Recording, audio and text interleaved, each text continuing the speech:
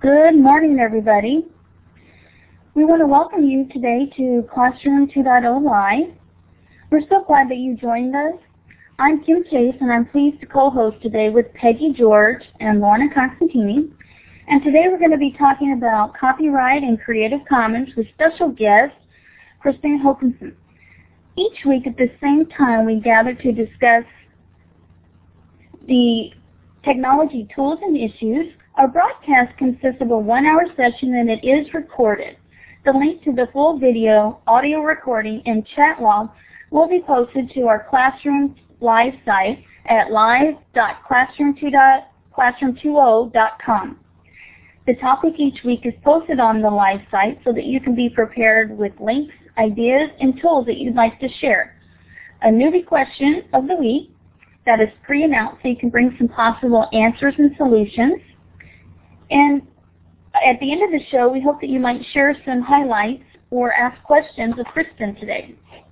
Before we begin, I'd like to review some of the features that we're going to be using today in Illuminate.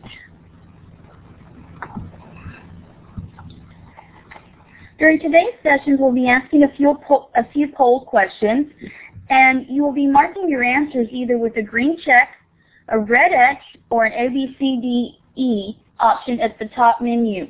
You won't be clicking or making your responses on the actual slide. So remember that when it comes to that point. Below the participant window is a hand with a green arrow on it, and if you'd like to ask a question or share something in the session, please raise your hand by clicking on that icon, and you'll be given the ability to speak, to use the mic to speak.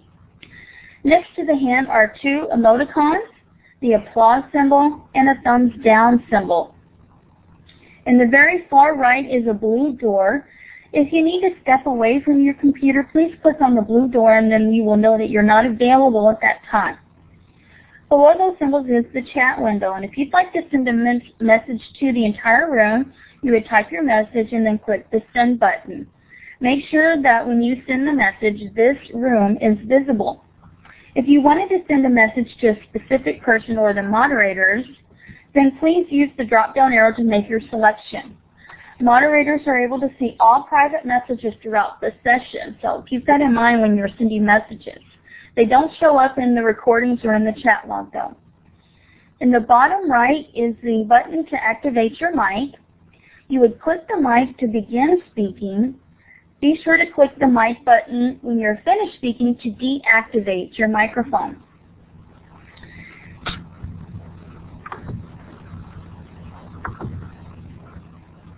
If you cannot see the whole chat or the whiteboard, or things that are not sized due to the way that you like them, you can click on View in the top menu.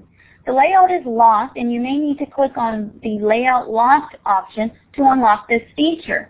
You can then select the desired layout as shown on the right, or drag out the individual windows and resize them to fit your screen or your preferences. In a moment, we're going to be using the whiteboard tools. And the specific tool that we're going to be using is the laser pointer, and that's the one with the blue wand with the little red sunburst at the end.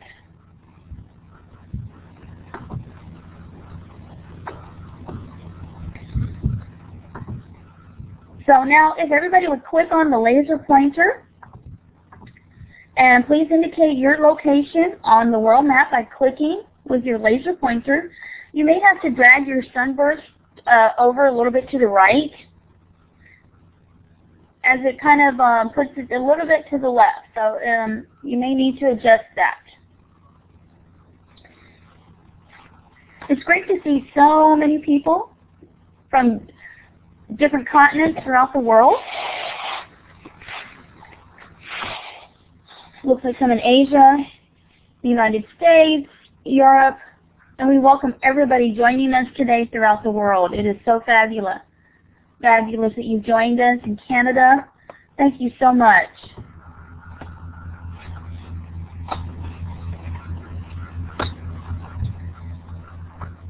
Now we're going to move on to the poll questions, and this is an example of the poll of the menu with the check mark and the red X as an example.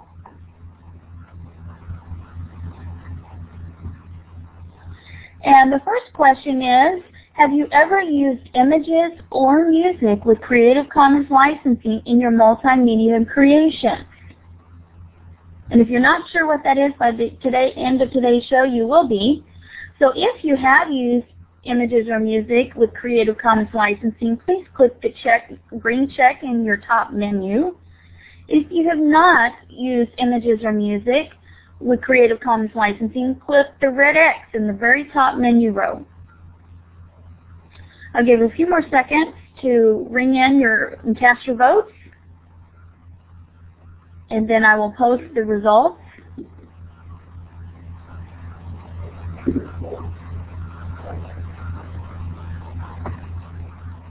Okay, let me get the results. And it looks like 22% of the group have not used Creative Commons licensing in their multimedia creations, and about 62% have in this group. So let's go on to the next question. And have you ever licensed any of your original work with a Creative Commons license? If you have licensed your original work with a Creative Commons license, please click the green check. If you have not done so, click the red X in the top menu. I'll give a bit more time and then I'll post the results.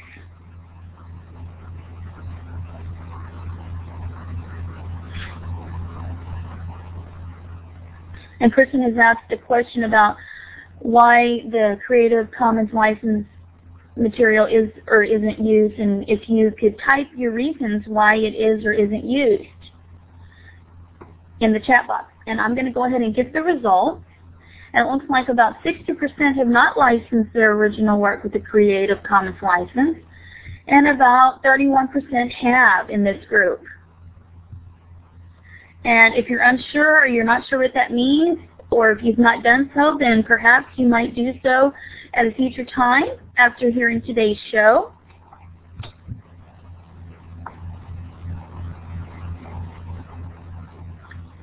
And we also have our closed captioning feature today by Tammy. She's doing the closed captioning for anybody who is hearing impaired. So if you have friends and colleagues who are hearing impaired and would like to attend to the show, they can do so. They would just need to click on the blue CC box in the top menu, and then they'll be able to see the text that Tammy is typing for those who are hearing impaired. And we thank you, Tammy, for doing that. And now I'm going to pass the mic to Peggy or Lorna, who is going to introduce our special guest today.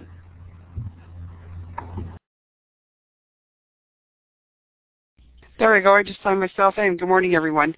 I'm just going to start a little discussion here about the newbie question before I turn it over to Peggy to introduce everyone. I always try to make the point that we're all experiencing different levels on different topics. And what we try to do here at Live Classroom 2.0 is to preface what the guest or the subject is about today.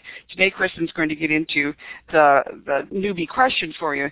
But I just wanted to let people who have not been here before, just get comfortable with the chat room. Everything is recorded.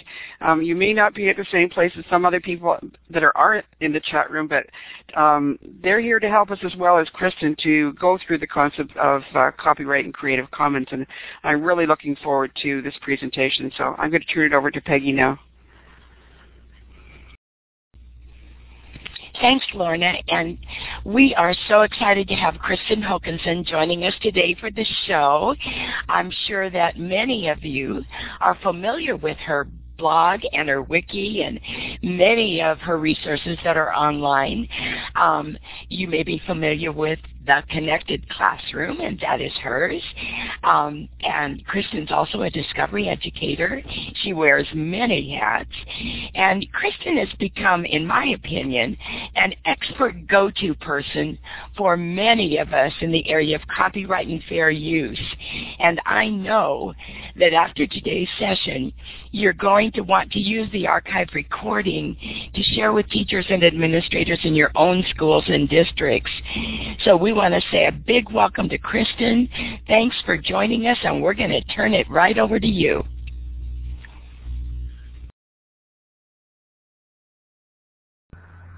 Well, it looks like Kristin might have gotten disconnected a bit. So, oh, okay, she lost moderator status. Okay, that's good. I can handle that. We can fix that very quickly.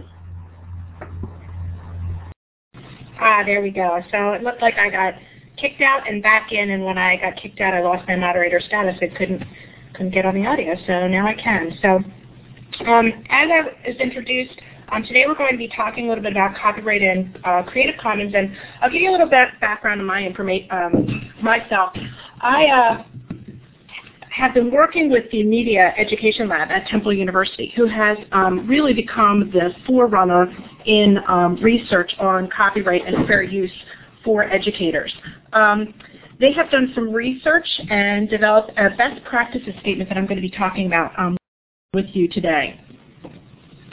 So some of the goals of my presentation today are, number one, to develop an understanding of media literacy and why media literacy is important for educators, and especially not just media educators, but educators who are using media and media information in their classrooms.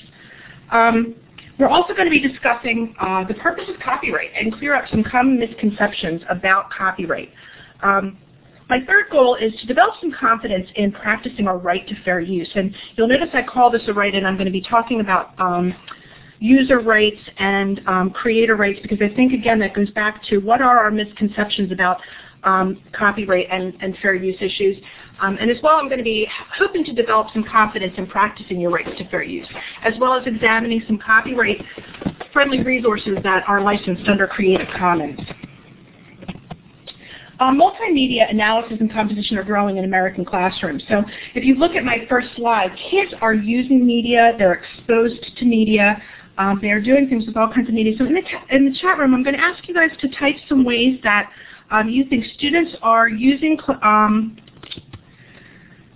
media within your classroom. So I'm going to look for some things within the chat room box, some different things that your students are doing with different forms of media. You'll notice I have images here with kids with magazines and their computers and creating their own web broadcasts. I know my kids are a big fan of iCarly on TV. Great. I see some digital storytelling, a YouTube assignment, blogging, journaling. Okay. One of the biggest concerns with educators are, and these are my own children with their YouTube channel, watching Elmo on TV, that a lot of educators are not really sure what to do about this when they have the students that come into their classrooms that are so media savvy and are so used to having media at their fingertips. There's some components of 21st century literacy skills that I just want to touch on real quick, and that has to do with tool competence and analysis and critical thinking and ethical judgment and creativity, expression, teamwork, all of the skills that we're asking of our students when we're giving them these types of projects to do.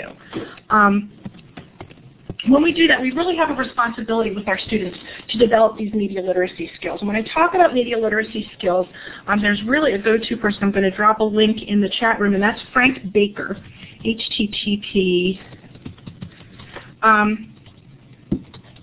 And Frank Baker has done a lot of research in the area of media literacy to find that media literacy really is in all of our state standards in social studies and in English and in writing. And it's really an expanded conceptualization of literacy that includes mass media, popular culture, and digital technology. And it requires students to be able to have good communication skills, to be able to analyze and evaluate and communicate messages in a wide variety of forms.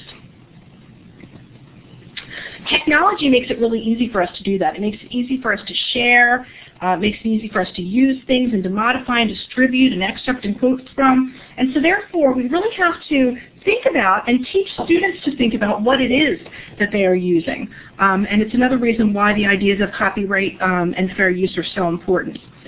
Problem is that owners, people who own material, and especially copyrighted material, and even things that are licensed under Creative Commons, they're so used to being able to forcefully assert their rights to restrict use and to limit what you can use and to charge high fees for things that you want to use.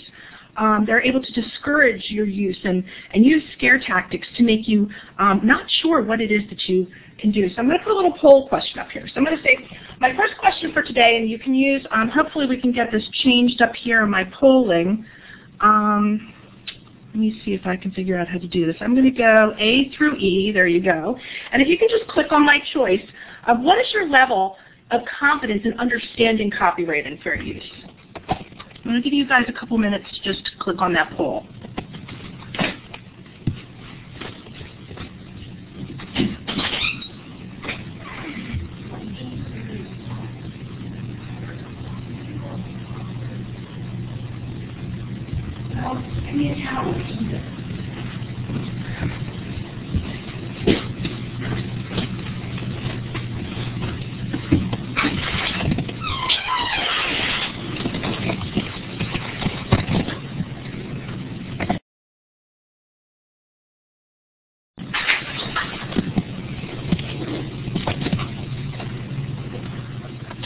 I want to see what Melanie's comment is.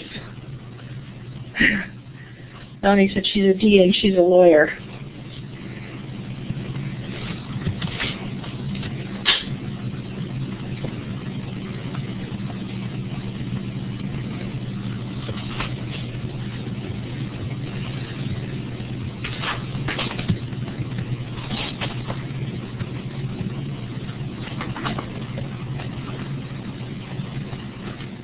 I want to make sure that my audio is still being heard. I see myself on the speaker. It looks like we're still waiting for a couple people to log in their responses.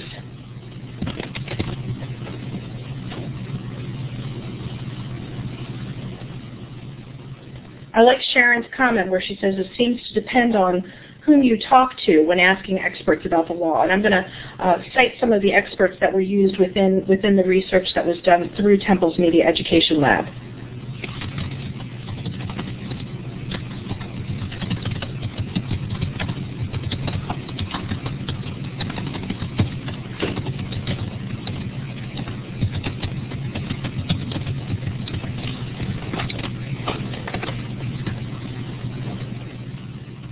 Okay, so it looks like most people are falling in the middle range where they kind of feel like they understand it. I have a couple that are very confident, a few that feel fairly confident, and there's some that are really kind of confused. So hopefully the information that I have to share today will clear that up.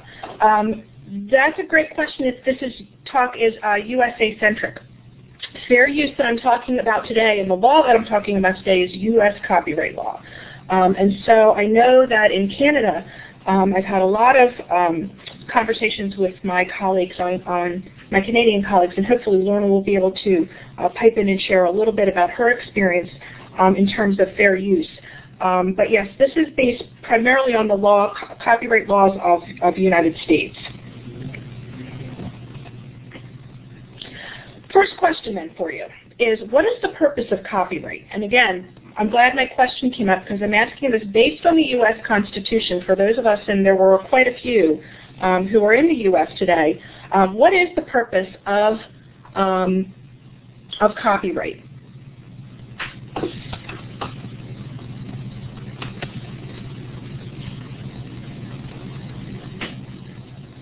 Okay, great. I see some protecting owners' rights. To be able to profit from their work.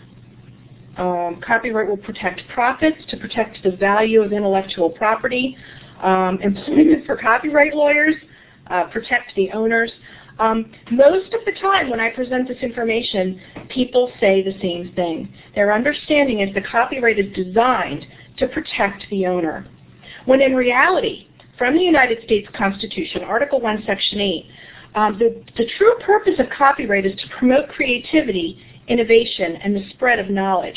And I'll share with you the copyright clause in the U.S. Constitution states that to promote the progress of science and the useful arts by securing for a limited times to authors and inventors the exclusive right to their respective writings and drawings. Okay? To promote the progress of science and the useful arts. I want the room to just kind of think about that for a minute, okay? And I'm going to give you a couple of dates. The first date I'm going to share with you is 1790. The Copyright Act of 1790 established U.S. copyright with a term of 14 years with a 14-year renewal. Copyright Act of 1909 extended that term to 28 years with a 28-year renewal. The Copyright Act of 1976 extended the term again to either 75 years or the life of author plus 50 years. It extended copyright to unpublished works. It preempted state copyright laws. It codified much of copyright doctrine that had originated in case laws. I want you to think about these dates for a minute. 1790, 1909, 1976. And the real purpose under the U.S. Constitution was to promote the progress of science and the useful arts, okay? These are all a 20th century understanding of science and the useful arts. They're a 20th century understanding of creativity and innovation. And if you think about it, just about everything that there is protected under copyright. No wonder teachers are confused. Okay? So there is, within our Constitution, also the doctrine of fair use. The doctrine of fair use, and Peggy, that's great. It's a very different perspective on the understanding of the purpose of copyright. And I think that that's why we need to go back to the U.S. Constitution and say, what was it designed to do? Yes, it was designed to protect the ideas, okay, while promoting innovation, creativity, and the spread of knowledge. Okay? And right now we're in an explosive time for information where we really need to start to think about this doctrine of fair use. Okay, so the doctrine of fair use is our limitations on the exclusive rights under fair use. This is in Title 17 of the U.S. Code. It was currently published by the U.S. government, and it reflects the laws that are passed by Congress as of January 3rd, 2007. Okay, and it talks a little bit about, notwithstanding the purpose of copyright, and again, to promote creativity, innovation, and the spread of knowledge. The objective of the doctrine of fair use is to give people the rights to use copyrighted material freely, without payment or permission, for purposes such as criticism, comment, news reporting, teaching, scholarship, and research. Okay, and you'll see there are 4 different purposes that we're going to talk about today. The purpose of the use, you need to think about the nature of the use, the amount of the use, the effect of the use in the potential market, and we're going to talk a little bit about that. But it gives folks a little bit more leeway. Okay? So what happened as a result? We're told that everything is copyrighted and you can't use it, except if you're looking at it under fair use. Again, I say, it's no wonder teachers are confused. Okay, the result of all of this is some copyright confusion. We see the DVD encryption that says you can't use this for anything. You see the codes that go on the website that says please don't copy. And yet, we're told that if we are looking at these things fairly and considering the purpose, the nature, the amount of the use, and the effect on the potential market, then we can use it. What do teachers do? Well, some of them practice the see no evil. Some of the teachers want to close the door and just do what's in their classrooms, and others really want to hyper-comply. They want to know, what are these rules, what are the laws, what are the guidelines, and how can I follow them? Okay? And I was a hyper-comply teacher. I was the teacher that wanted to always follow the rules, and I wanted to know what the rules were so that I could put it into my rubric, right? We wanted to make sure that our rubric reflected that our students were doing what it was they were allowed to do. And they wanted to know what students could or could not do with material in all situations. Okay? There's yet another problem with this, because I started at the beginning of my presentation talking a little bit about the fact that we want to be able to give our students the opportunity to use it. So people started to come up with these guidelines. Okay, but what really fair use asks us to do is to exercise our ability to think critically about the material that we're using in the situation that we're using it. Okay, so these guidelines became confusing. Many of you know some of these negotiated agreements. These are simply negotiated agreements between media companies and educational groups. So that some examples are the Agreement on Guidelines for Classroom Copying for Not-Profit Institutions, Some of you know about the guidelines for educational use of music, and I think that people are confused by those. The fair use guidelines for educational media. I could probably ask you to put some of those guidelines into the chat room. Some of you probably know what they are. Think of some of the guidelines that you've asked your students to follow. Maybe the 30-second rule for music. Great, I see 10%. What are some of the other guidelines that you've been able to, or that you think of when you think of giving these? Okay, Alice has one, 10% or 30 seconds of music. Copy nothing. Cite your sources. No more than 5 images. So you can see where all of these guidelines make it even more confusing for educators. Okay. What I found most interesting when I first started to listen into the information about the Code of Best Practices for Fair Use is that, yes, those guidelines are confusing and they're not the law. Okay, so people think that I can use, as long as I am only using 30 seconds, I am okay, because that's the law. It's not the law. And this information, this statement is by a gentleman by the name of Kenneth Cruz, and he stated that the documents that are created by negotiated agreements give themselves the appearance of positive law. These qualities are merely illusory, and consequently, the guidelines have had a seriously detrimental effect. They interfere with an actual understanding of the law, okay, and erode confidence in the law as created by Congress and the court. I'm glad that Tracy said that Kenny Cruz was one of her professors. I wanted to give you a little bit of his background. Kenneth Cruz is currently serving at the Columbia University. He was the founding director of the Copyright Advisory Office with a goal of trying to provide guidance with respect to the relationship between copyright law and then research and teaching, like how you apply that copyright law. He's also been a faculty member in law, business, and library and information science. And he's published several books about copyright law and constitutional law. He was also honored as the American Library Association's 2005 recipient of the L. Ray Patterson Award in support of user rights. And I wanted to bring that up because I think it's important for us to understand that these rights are users' rights. Most people are confused that copyright is designed to protect the copyright holder, when in reality, fair use is designed to protect the creators of new material. And I have a great question that just came through, and it said, why should classroom teachers put themselves on the front line of testing these guidelines and thus putting themselves and their schools in a position of liability? I'm going to talk a little bit about that if you give me a couple minutes, Rob, just to kind of share some of the things that we are doing and some of the ideas and concepts with fair use. And how fair use has kind of come about and some of the litigation that's come along with it. So it's time to replace some old knowledge with some accurate knowledge. So I have a video, and hopefully, Kim, you were able to get that loaded in. Let me see if I can see it.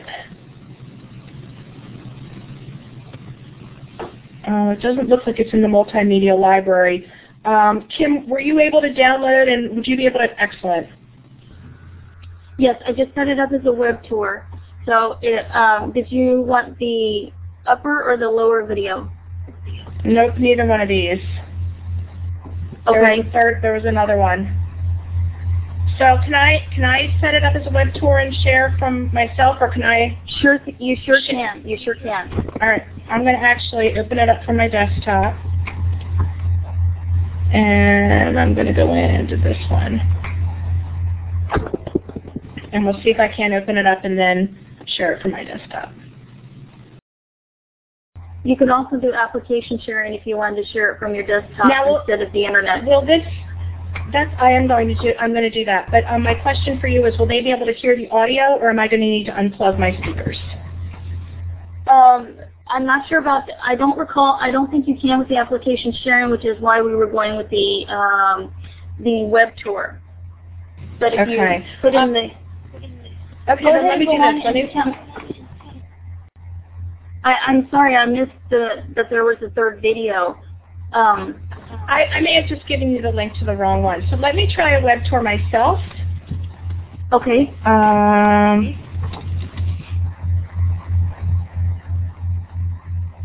If not, if you post the link in here, then I can. Okay. Mm-hmm. There you go. And I'm going to go to presenting.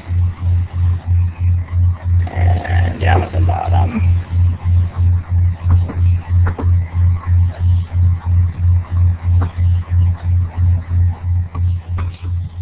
Each of us, in order to hear the video, will need to press the play button in the web tour window. And then when the video is finished, Kristin, you can close by clicking on or exiting the window. And you can control the video by moving the slider up or down on the left corner by the microphone. And if you scroll down on that page that's in the web tour window until it says, yes, you can copy Conquering Copyright Confusion, that's the video that we're going to be watching. And then when you're ready, go ahead and click the play. Oh. Kim, it's all the way down at the bottom of the page. So if you scroll down. Okay. So you're going to scroll down, and I'm sorry about this. I'm going to load the rest of the videos in right through the system. But there's if you scroll down to the bottom of the page, there's a link that says Presentations, and it would be the third video down. So the first one says Copyright Web Movie, and the second one says Fair Use Song Users Rights, and then the third one down says Code of Best Practices. And so it's the video under the title that says Code of Best Practices. Okay, if everybody would click on the one that says Code of Best Practices Movie, you'll need to scroll down.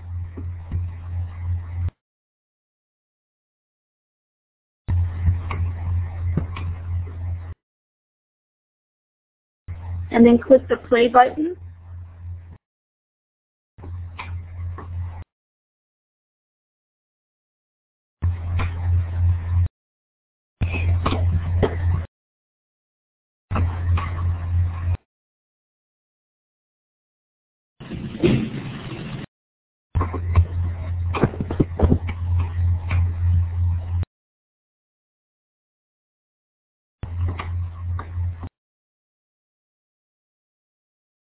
Okay, go ahead and click the Code of Best Practices Movie.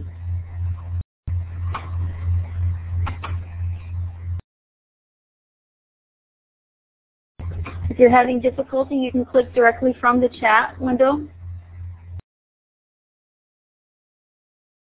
Okay, yes, if you don't have QuickTime loaded, then there will be a difficulty playing the video.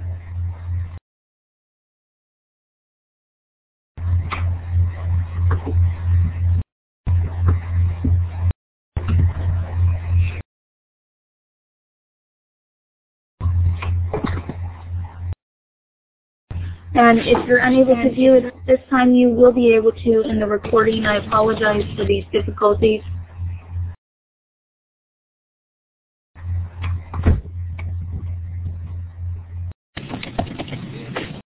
You can access it from that page.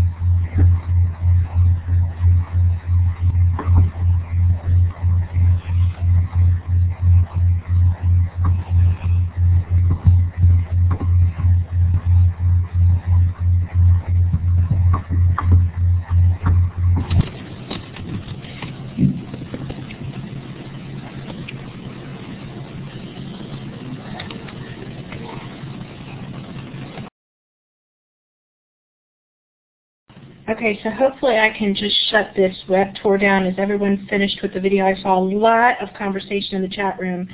And I want to, I'll drop a couple of points, but I want to open up the microphone for anyone who has strong thoughts, because I know the first time I saw that video and started talking to the folks at the Media Education Lab about the ideas that were contained in that video, I had a lot of questions about it. So let me open up my mic to some of your questions right now. If you would like to ask a question or make a comment about the video, you're welcome to take the microphone by clicking on the hand icon with the green arrow. If you're not available, if you don't have a microphone, you can also type your question into the chat. Okay. Copyright is away, but they haven't. Okay. Anybody have a question or a comment that they would like to make?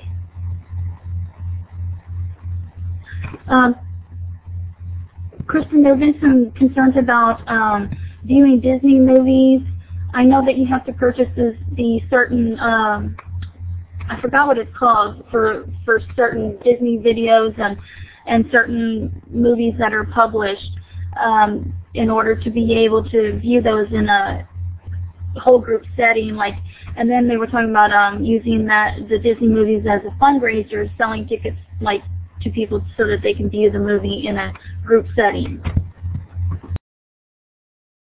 Yeah, those are all instances, and we're going to talk a little bit about the next project that the Media Lab is tackling, because it does have to do with DVDs and using, again, if we're talking about fair use, okay, fair use of those concepts will be, let's say perhaps they were studying Hokanson, and the students, or they were at the time where they were learning about the things that were happening at the time. They wanted to use a particular piece of that video to reflect a particular idea.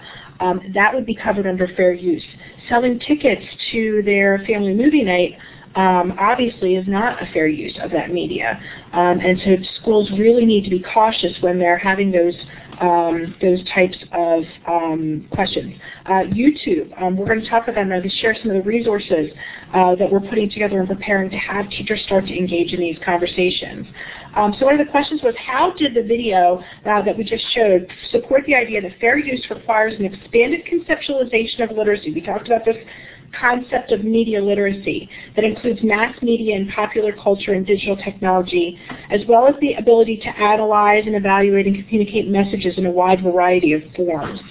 And Shannon, that's interesting that you talk about the terms of use. We're going to talk about that as well. So what do you think? What's the difference between asking students to think critically about media that they're using, or just saying that you can use 30 seconds?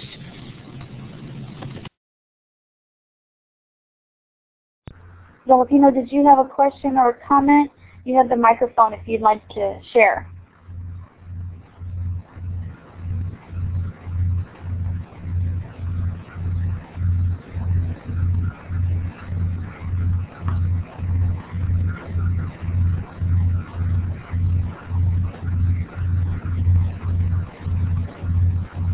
Okay.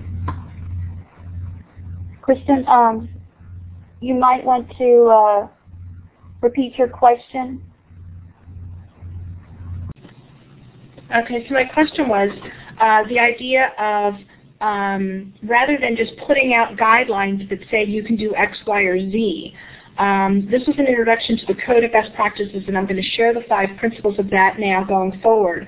But how did that start to think about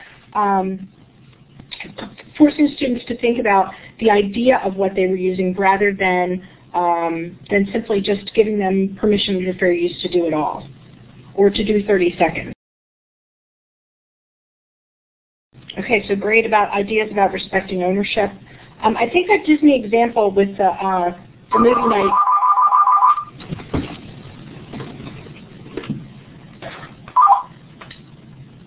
is a good one to kind of start the conversation. Sorry, I must have released my mic. Here we go. I'm going to try to share out a copy of the Code of Best Practices and Fair Use. And here are the 5 guidelines. I want you to just kind of take a look at them and kind of discuss amongst yourselves. There were some words in here that really disturbed people. And we are going to talk about the transformativeness standard. So the idea is that educators can use copies of material. They can create curriculum materials. They can share, sell, and distribute as long as they meet the transformativeness standards. So let me see if I can real quick pull up a copy of the Code of Best Practices that I can send to everyone.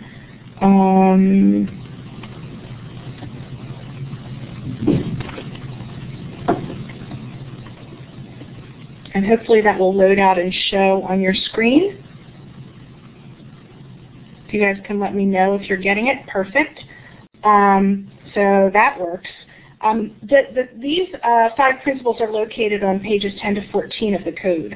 And I want to talk a little bit as we go on. I'm going to go through these principles as we talk a little bit about what does it mean to be transformative. Transformative use is fair use. So when a user of copyrighted material and even Creative Commons material adds value to or repurposes the material for use that's different from that which it was originally intended, it is going to be considered transformative use. Okay, so in the example of your movie night, the original purpose of that movie was for Disney or whomever to create an entertaining piece of work that people could pay to enjoy. So if you're showing that at your movie night at your school for exactly the same purpose, there's nothing transformative about that at all. And it's really difficult to argue fair use that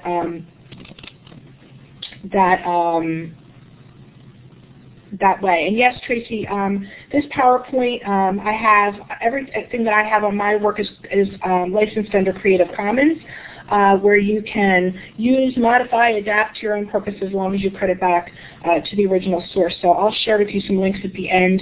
I know there are some show links that have all of the materials as well as the PowerPoints embedded in there. So here's an example, and I'm going to give you a great example of transformative and a couple of examples to help you understand that idea of what does transformativeness mean. Okay, this was a case, and this was actually a commercial case, Bill Graham Archives versus During Kinserly. You know, the DK books, the coffee table books. DK was writing a documentary of the Grateful Dead, and they were documenting how art was illustrative of history during the times. And they wanted to use this Jefferson Airplane poster with an advertisement for a concert in this coffee table book. And they went to Bill Graham Archives and asked permission, and they said, we would like to use this fairly in our book under fair use. And Bill Graham said no, that they would need to pay for it. And DK said, well, we believe that our use is going to constitute that our use is going to be a fair use of material. And most of the copyright infringement cases against teachers have been in cases where they were in violation of fair use. They hadn't thought through the process. So let me give you some tools, too, that can help you to do that. So my transformative use, the purpose of the original poster was to generate publicity for a concert. The purpose of the new work was to document and illustrate that concert events in historical context, okay? So new use for an old material, fair, even in a commercial case, okay? I shared out the transformativeness video. Hopefully you guys were able to see that. I was hoping that it would show up. It doesn't look like it's there anymore. So it must have gone out to the team. Is that how it works? I thought if I uploaded a movie, it stayed in here and I could show it at another time. Kim, do you know how that works? If you uploaded it in the media library, it has to load to each individual person before they're able to view it, and they have to have the specific plug-in. Okay, so this is the transformativeness video. Some of you saw this as we are, it got sent out at some point in time, so some people were able to view it.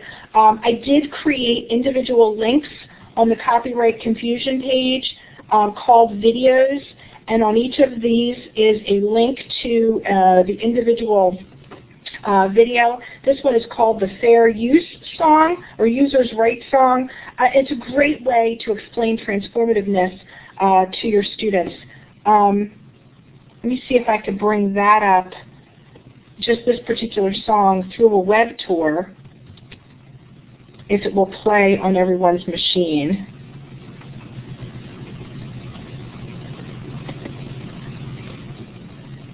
So if you click on that video, you should be able to see the Fair Use Song.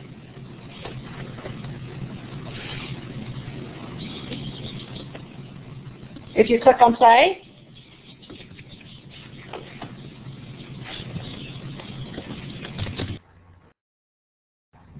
Is each person, in order to view the video, will need to click on play individually?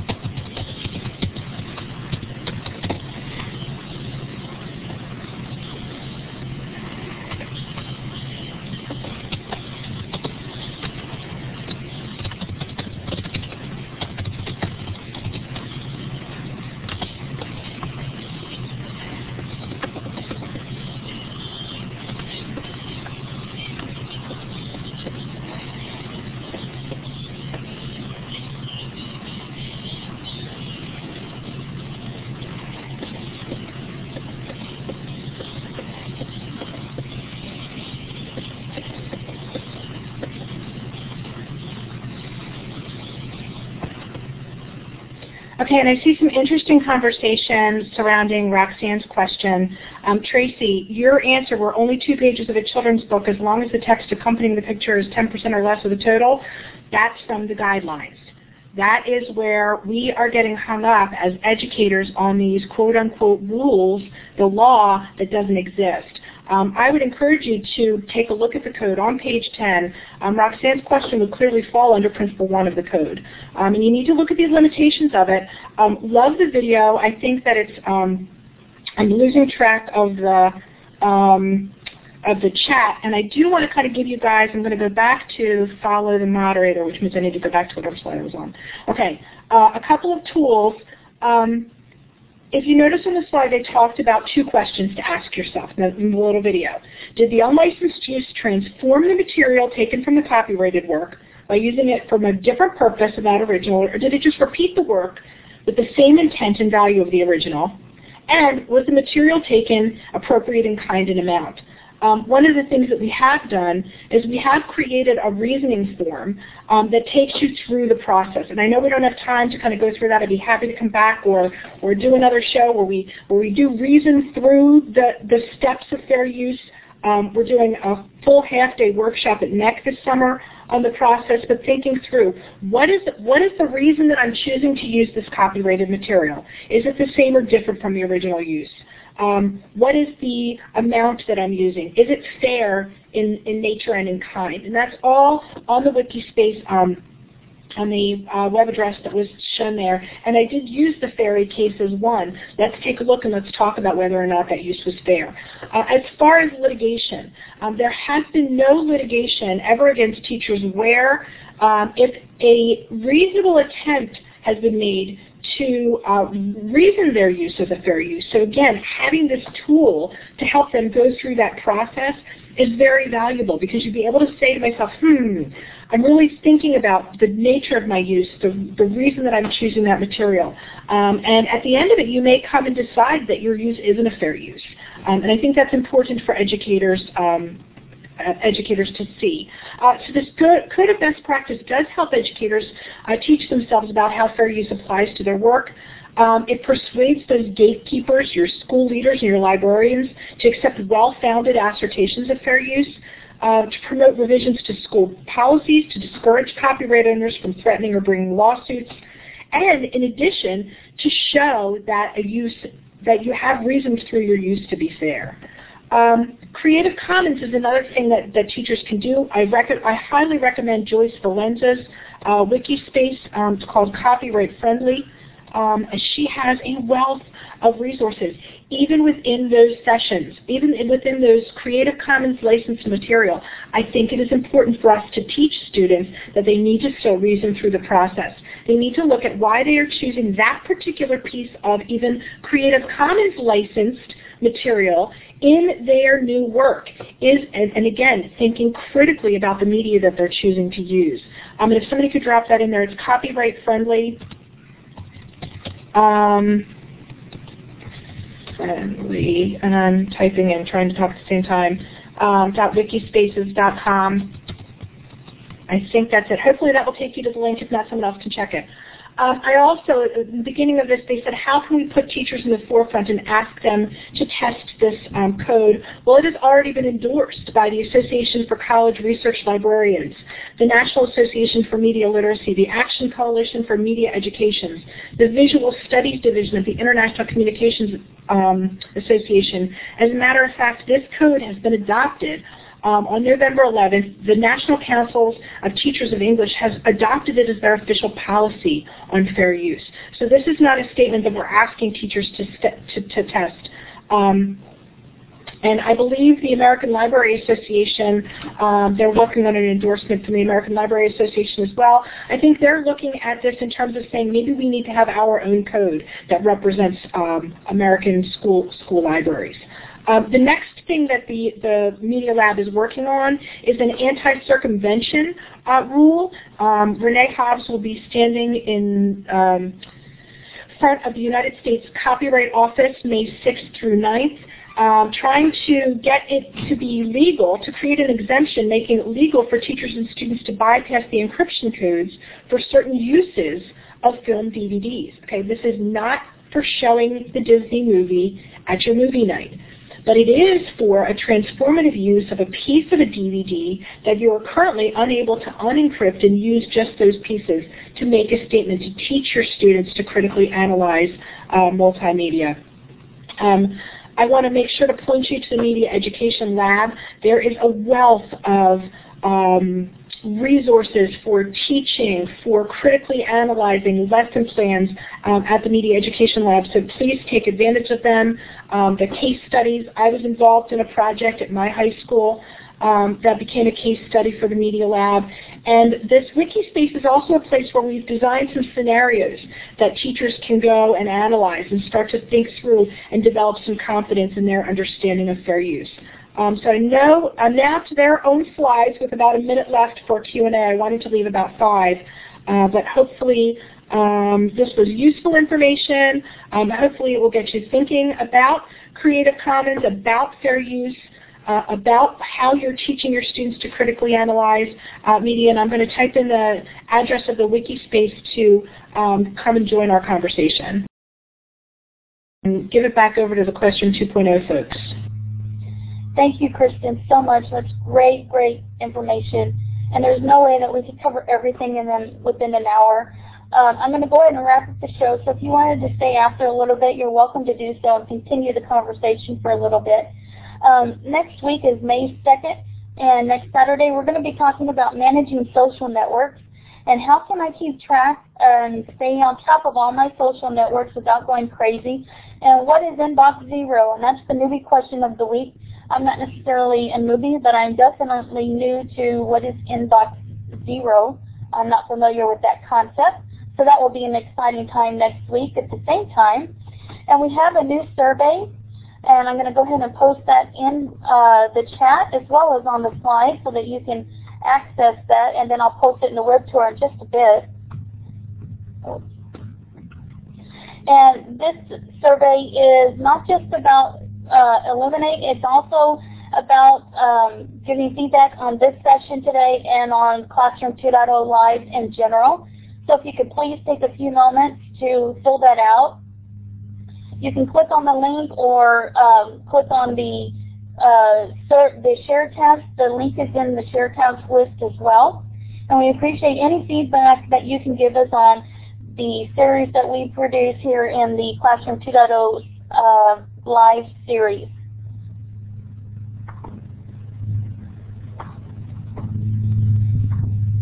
And the Future of Education is another neat community that Steve Hargadon has set up.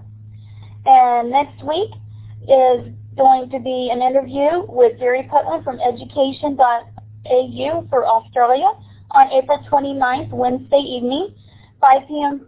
Pacific time or 8 p.m. Eastern time. And please join us for that time and Steve Hargadon. And if you need more information, you can contact or visit the website, futureofeducation.com. The recordings of today's session and the chat log and the MP3 audio file will be posted on the live website later this weekend or today. I know Steve is at the Sacramento workshop, and we want to welcome Steve Hargadon and all of the attendees at the Sacramento conference in California. Welcome and hello. And as we close, we want to say a special thanks to Kristin today for joining us and talking about copyright and Creative Commons. And of course, a very special, heartfelt thanks to Steve Hargadon, who is the founder of Classroom 2.0 and thefutureofeducation.com. And thank you so much to everybody who participated. I know we ran out of time and there were lots of questions that weren't answered today. We hope that at a future time we can meet again. We're going to stay a little bit past the time. If you wanted to stay and ask questions, we can certainly do so.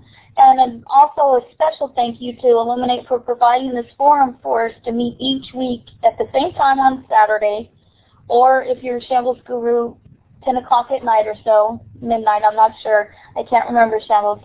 But regardless of what time it is in your area of the world, we welcome you, we thank you, and thank you for coming. We hope that you're able to stick around. If not, we'll see you next Saturday at the same time. And thank you so much for everybody for joining us today for Copyright and Creative Commons with Kristin. Would anybody like to take the microphone to ask Kristin a comment or a question? I'm not sure, Kristin, how long you're able to stay, but that's okay if you need to go.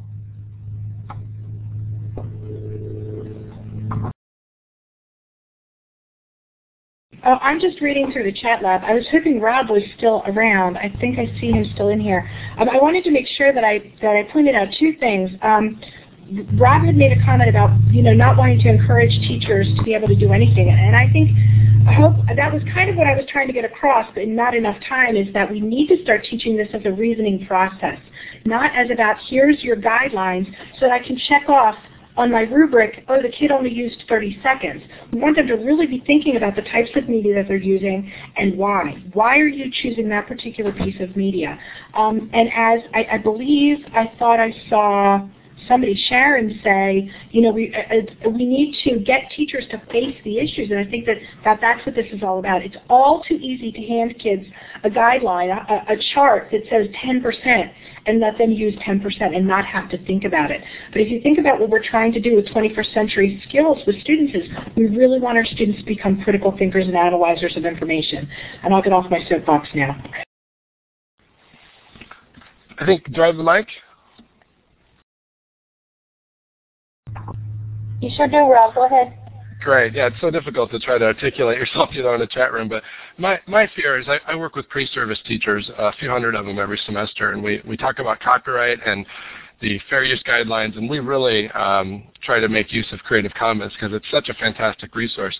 But what I see too often is that even with this activities that we do in class, our students tend to walk away still thinking that as long as it's good for the children, that they can essentially do what they want. And I hope that not very many of them walk away with that, because we do really try to get them using and making these decisions in their projects. But the biggest problem is that there's a huge misconception that things like Google Images are something that can be used freely. And so what I was wondering if you could address is this whole idea of web distribution, the ability to publish a website, and does that itself rule out fair use? Because I've kind of struggled with that in many of our students' projects. If they're going to post something for unlimited distribution on the website, then it seems to me fair use doesn't apply, and I'm not even sure how well we can argue something as a transformative work. That's a great question. The Teach Act, yes, does some of that, but even under the Teach Act, there are some constraints to this. I'm going to direct you, if I can pull them up and multitask while I'm doing this, but the case study that I did, so I'm not watching the chat right now, I'm just going to talk. When I did the case study for the Media Education Lab, and I got involved with this project, I was doing a project with a teacher, and he was having his students create a virtual zoo. And I went into the classroom and I talked to the students and I said to them, look, if you're going to, and we encouraged our students to use Flickr. I'm going to pull up if I can pull up the virtual zoo project right now. This will show you all of the guidelines, and I believe this is actually live for this year, but it will give you an opportunity to view what the requirements of the project were. So it went through the research. We talked about copyright and fair use with the students. We talked about how to use Flickr in their advanced searches. And I went in and I talked to the students about the fact that if you are going into Google Images, for example, first of all, Google Images is not a website. So people think they're going to cite Google Images as their source of information. One of the things that we need to teach students is that once they get to that Google image page, they actually have to go to that website and find out how that image was used in the context of the website, because Google Images is not the context in which the image was found. Okay, so we said to kids, if you're using Google Images, we want you to go out to the context of where you found that video. We want you to cite that web address. And if it's another virtual zoo, if you're getting that image of a koala bear off of the San Diego Zoo page and they're using it to demonstrate koala bears on the San Diego Zoo page, and you're putting it on your zoo page, there's nothing that you're doing to transform that. But if you're going to Flickr and you're using an advanced search and you're finding images that are licensed under Creative Commons, and it's somebody else's trip to the zoo, and it was used to document a family's vacation, and you're putting that in the context of the koala bear, and because it happens to be a very good picture of a koala bear, and you're documenting information about a koala bear, then you are adding value to that image in your use. And we did have several instances where Flickr users who don't understand their terms of use contacted us and said, you used my picture without my permission. Yeah, I Creative Commons licensed it, but you didn't ask. Now, should the students have asked permission? Sure, but they were being transformative in their use, so there was no need for them to have to ask permission. Or it may have been an artist that was putting their work up there. So I think it's very interesting for them to have to go to actually the process of using the internet to actually have to think through what was the original purpose of the work and what is my use. I'm going to upload for whoever's left and whoever stays for the transcript that fair use and reasoning form. because I think that's another bit of information. Let's see if I can find it here. That's really going to be helpful because it forces someone to go through the process and thinking of what is it that I'm using, why am I choosing this, why was it originally intended, is my use the same? And I think that if we start to train teachers that way, our students are going to have to do it too. I showed in my beginning slide, my daughter's in kindergarten, and when she did her seahorse report, we had 3 sources of information: a website, a book, and an image bank. And when we put information into a report, I said, where did that information come from? How are we going to let people know that I didn't take that picture of a seahorse? I think those conversations are critical when we're asking students to use media so much in a classroom.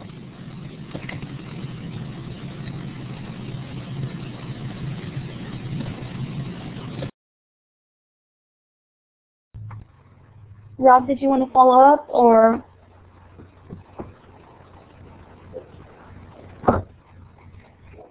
Answer that question or comment?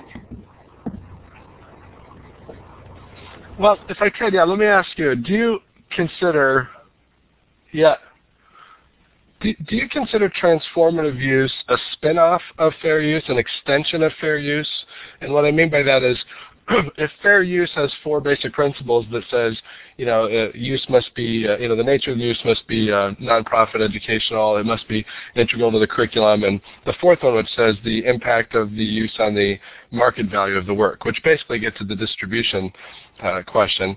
Is transformative use a spin-off of that, which says that you can override the fair use guidelines if you're making something new out of it? And then the question is, do you have to, is a website a website? I mean, how do you decide? You gave the zoo example. You're making a website about a zoo and you took a picture from a zoo website. But what if I'm doing a web quest about zoo animals? Is that different than a zoo website? Is that transformative use? There's so many gray areas like that when students actually try to implement this.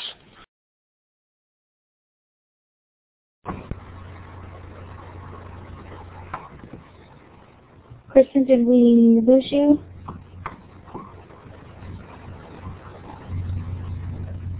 No, but I couldn't get the audio back until I found the file. Oh, okay. And loaded it up. That's right. That's right.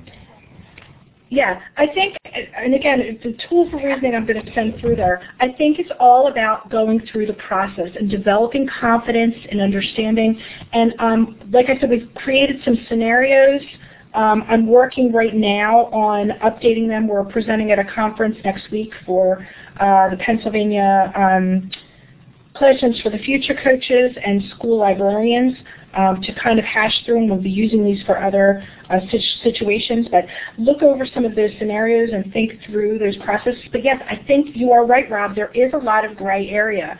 But what's important about the gray is the idea of developing the confidence of going through the process and looking at each individual use. If you look at the copyright clause of the U.S. Constitution, if you look at the fair use clause in and look at what the wording says, it talks about each individual case. And that's why you can't count on those guidelines. You can't count on that 10% rule. You can't count on that 30 seconds. Because a student using only 30 seconds of music under something that's completely unrelated, okay, so it doesn't do anything to the media folks that are putting it out there, fits in that quote-unquote guideline, right, following the rules, but it's not doing anything to transform the student's work or that original work. And I think that that's where the idea of copyright is creativity, innovation, and the spread of new knowledge. And I think that that's why it's important to start to teach those ideas and concepts to teachers and to students. And that's key, the modeling and the demonstration of that for students as well as for colleagues. Thanks, Rob. I know we're running out of time. If you need to leave, you're welcome to leave, everyone. But if you want to stay, we're happy to stay for a bit. Kristin, somebody asked a question early on in the session about how do mashups fit in. So mashups meaning? mashups like, I'm assuming, I'm not sure if that person is still here, mashups like mixing music, photos, or Blogster, or creating Animotos. Again, I think it goes back to what was the purpose of the original material that they're using to mash up? Like why were those photos taken? And again, here are some of the scenarios that we came up with. Like one is, for a media production course, students have created a music video using the Beatles song "Strawberry Fields Forever" that features teens lip-syncing and playing air guitar, along with footage of a teen couple walking hand in hand in a graveyard, and they post the video to YouTube. Is that transformative? So I think it's all a matter of developing that confidence in thinking through the process. And we're going to be using these 8 scenarios next week, so you'll start to see. I only right now have scenario 1 and 2 done, but if you click on scenario 1, let me go back. I'll drop that link again into the chat window. But this is the link. Okay? So there's my scenarios, and each scenario has its own page where it will have a copy of a Google form. That's the form that I presented to you. The teachers will also have a paper copy of the form. But as you go down and scroll down and fill in and think about this scenario, there's a link at the bottom that says, "What do others think?" And what it will do is then publish the information of how others, and you can kind of start to see how people are thinking through that transformative use. Really, when it comes down to case law, and a judge will go to the community in which this case has come up. So, for example, if this is a case against an educator, they're going to go to educators and they're going to look and they're going to say, what does best practices define fair use as within your community? And that's basically what this code has done, is it's defined fair use within the educational community so that teachers have a place to go and say, this is a situation in which my use would likely be considered fair under these conditions. Let me compare my use to that principle, and I'm going to decide for myself whether or not my use is fair. I think Rob is very correct, and the teachers go out there and they think that they can do everything.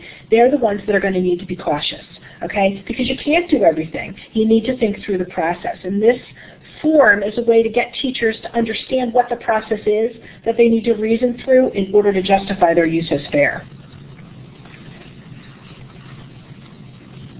Okay, great. And another question was, can you show a whole movie, like this is back around the Disney conversation time, to compare to a novel?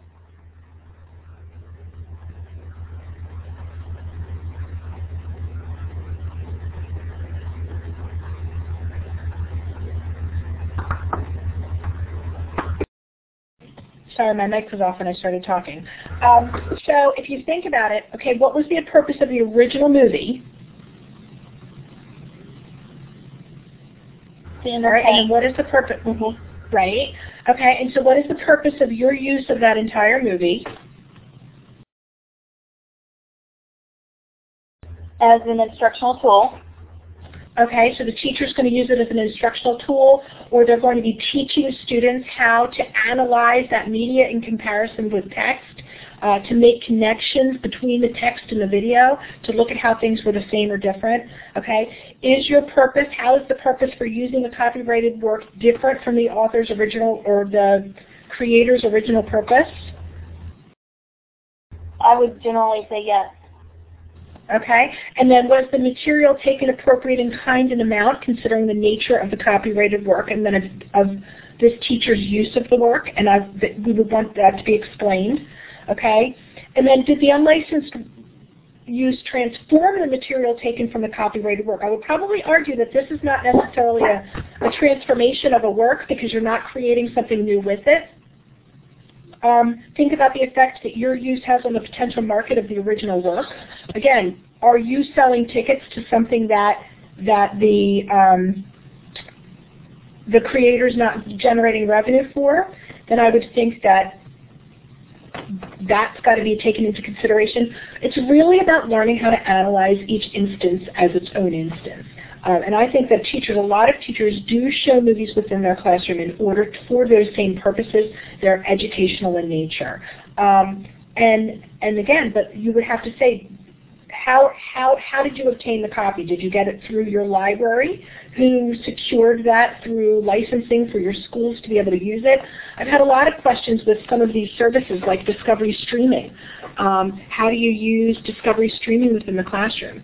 And again, that's something that you've bought a license for. So if your students are using the editable clips within United Streaming to create a new product, that's part of why they put that material out there, is they make it available, but you have to buy a license to gain that material. So if you were, let's say, downloading an editable clip from Discovery Streaming, you couldn't post that editable clip on your website for your students to freely use. You'd have to post it on a secured network so that your students could utilize that because you were the ones who bought the license for using that material. That makes sense. Coming back to the original purpose for using the copyrighted material.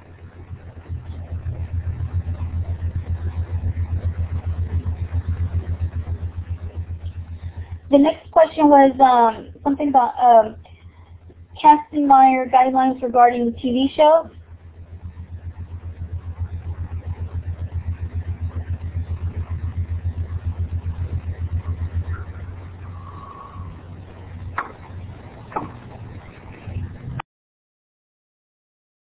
You know what, there's a great question that I just saw as I was scrolling through that says material out of publication. And again, this goes back to those 5 principles within the code, and I'm going to see if I can't pull those up so we're kind of thinking about them as we're looking at some of these.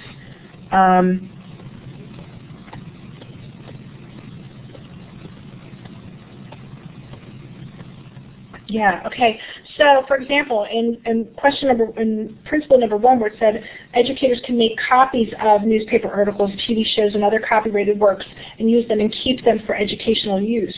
I think that's important when you think about material out of publication. That's why that first principle exists within the code, is because oftentimes you have this material that you've been utilizing and you want to be able to continue to utilize it to make a particular point within your material, and I think that's important to do.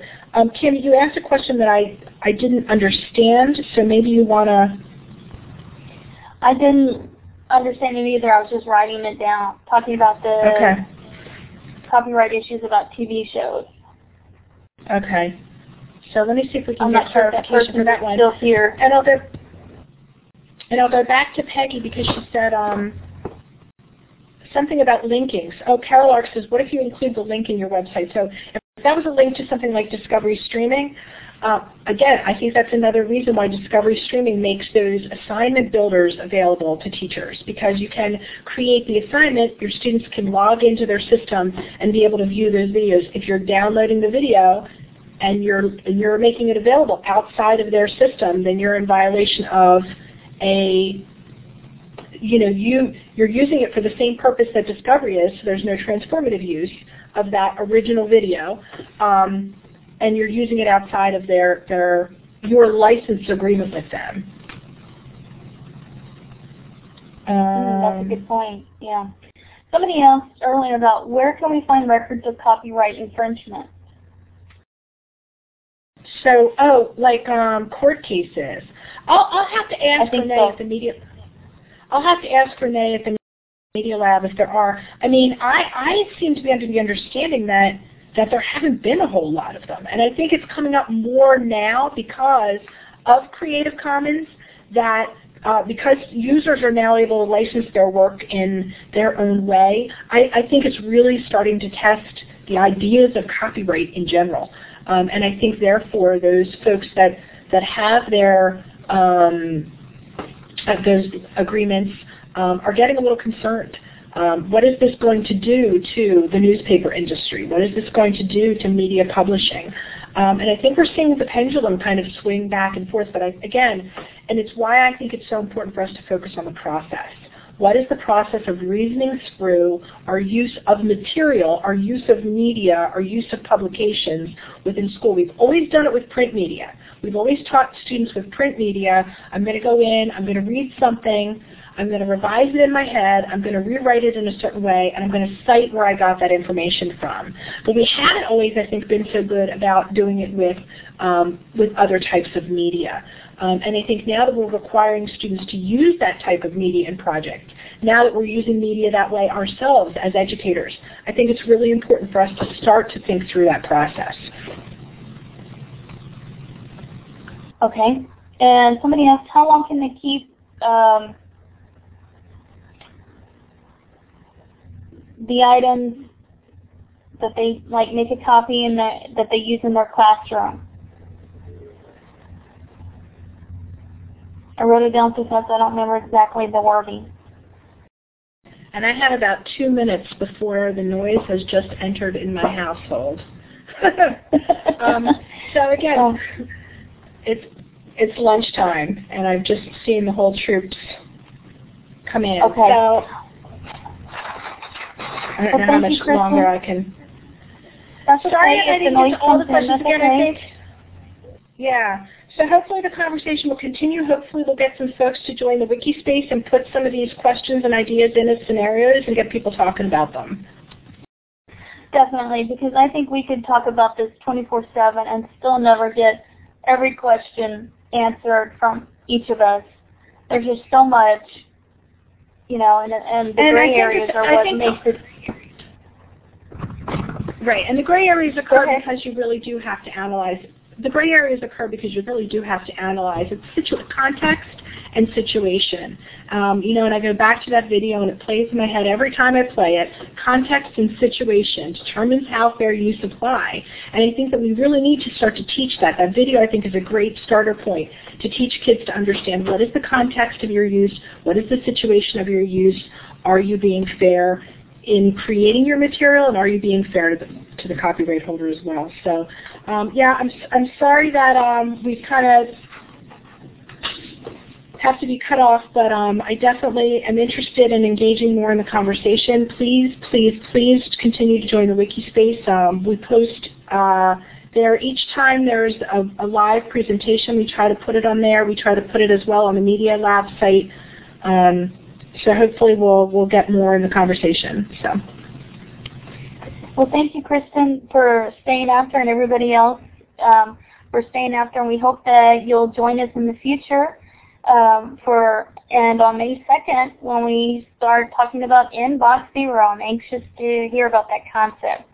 So have a great day, afternoon, evening, night to everybody, and we'll see you in the future. Take care, everybody.